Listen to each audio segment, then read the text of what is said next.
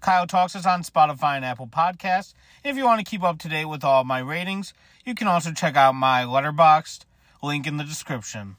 Now, without further ado, here's the review. I just saw the new Studio Ghibli movie, The Boy and the Heron.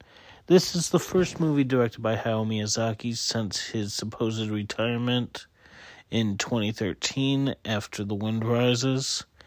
And people have been dying for a new Studio Ghibli movie, myself included, directed by this iconic director.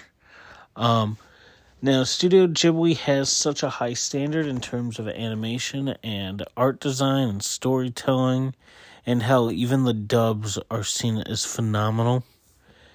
And the quality, I feel, while still there, has not exactly been the same since Hayao Miyazaki left. So I was especially excited for this one. And while I like this movie, I did feel like this story wasn't as concise as I would have liked.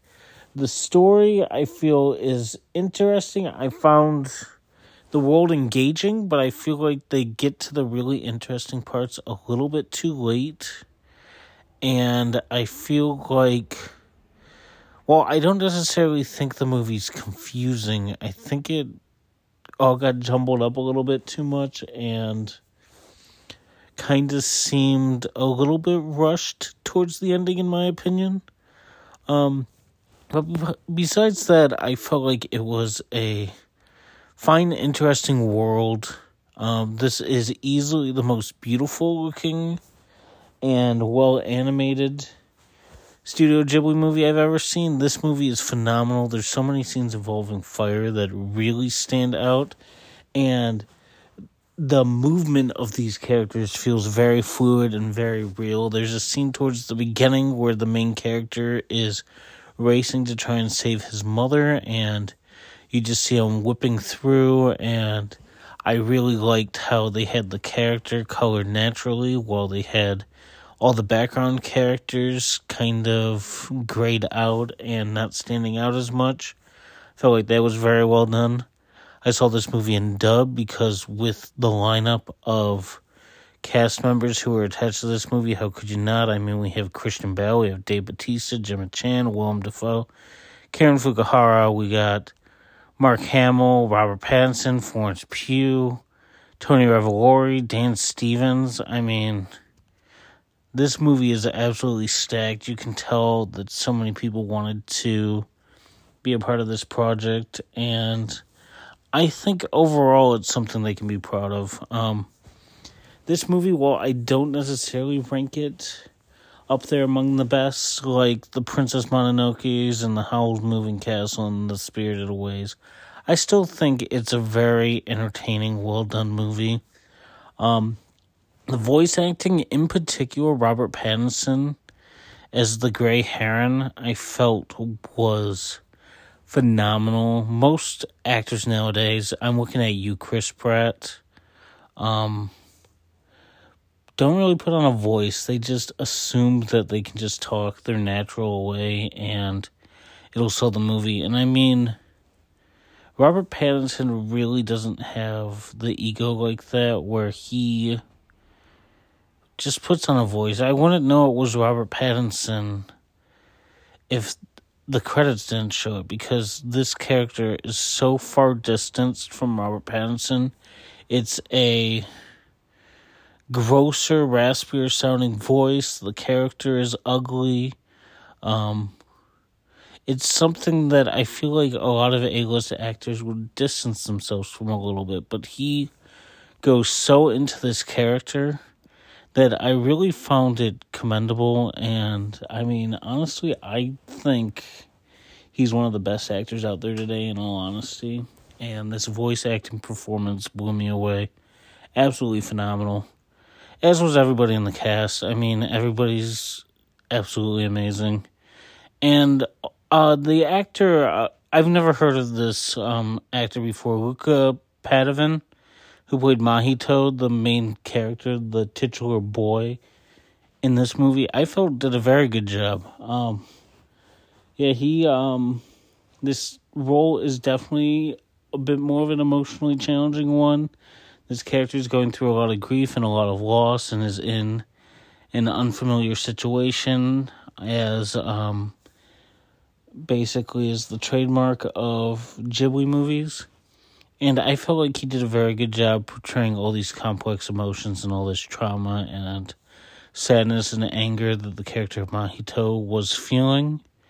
And, yeah, I mean, I will say this movie was a tad bit disappointing. I feel like when it comes to Ghibli, it's hard not to go in with insanely high expectations, especially when you know Hayao Miyazaki's returning for this one. And, I mean, I'll be honest, I am able to just watch a movie and take in the world and take in the characters and be entertained and have a good time. I do appreciate that. The story, however, I don't think was as strong as I would have liked. Like I said earlier, I feel like narratively it was all out of place. I feel like it takes too long to get to the special world that's established in The Boy and the Heron. And then because of this, they kind of rush through certain world-building things that I would have liked to have seen. This movie's 2 hours and 4 minutes, which, I mean, I don't really feel the runtime. It's a bit long for an anime movie. I don't really care. I could have used more of this just to flesh out certain characters and flesh out the creatures within this world. And I also would have liked if maybe they shortened down the beginning of the movie before they get to all the talking creatures and lean more into the Heron stuff. Maybe when you're in this other world, do quick back and forth so you get the perspective change between Mahito's father being in this world looking for his wife and his son and the helper. So that way you get the different perspectives and it makes it feel more saddening for the father in a way, because you get a quick glance at a certain point, but that's really kind of all you see of him until the end. So I do kind of wish that we got to see a little bit more of that. As always, though, I mean, you get hand-drawn animation, can't get enough of that. All the creatures are incredibly well done, incredibly well realized. There's always going to be cute creatures. There's always going to be gross, disgusting creatures. And some of these creatures are really funny and have really big personalities. Like the parakeets, I felt were a lot of fun. This role you can tell Dave Bautista had a lot of fun with as the Parakeet King.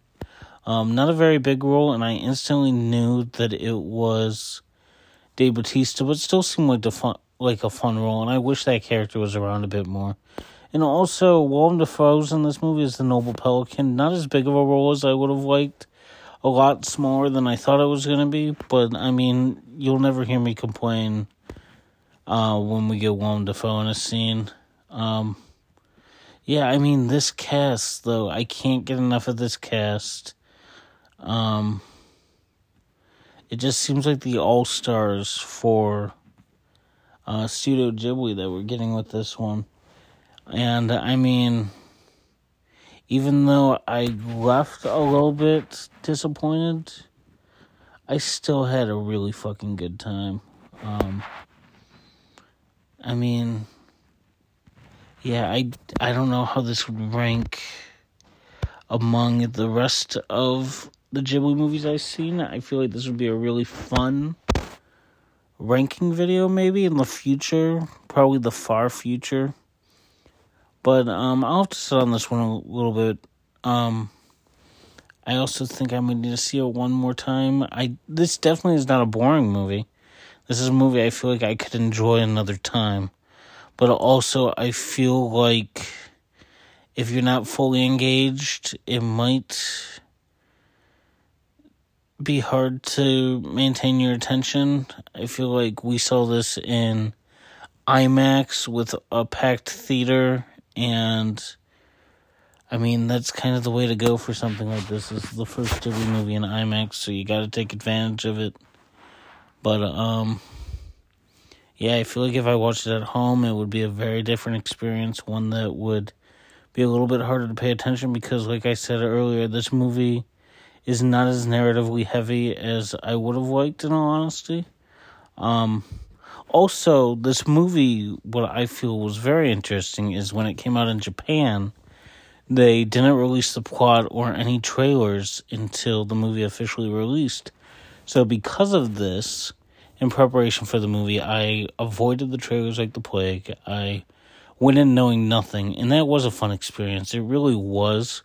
But also, I feel like this movie isn't really that type of movie where you heavily benefit from not knowing anything, because this movie is kind of more of the experience versus the story.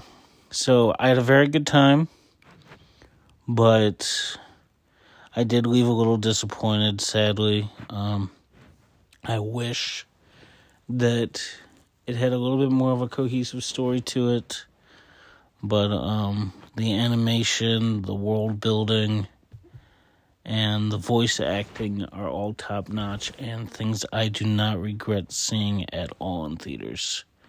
So this one is a very hard one to rank because I feel like I could easily give it a 7, an 8, or maybe even a light 9.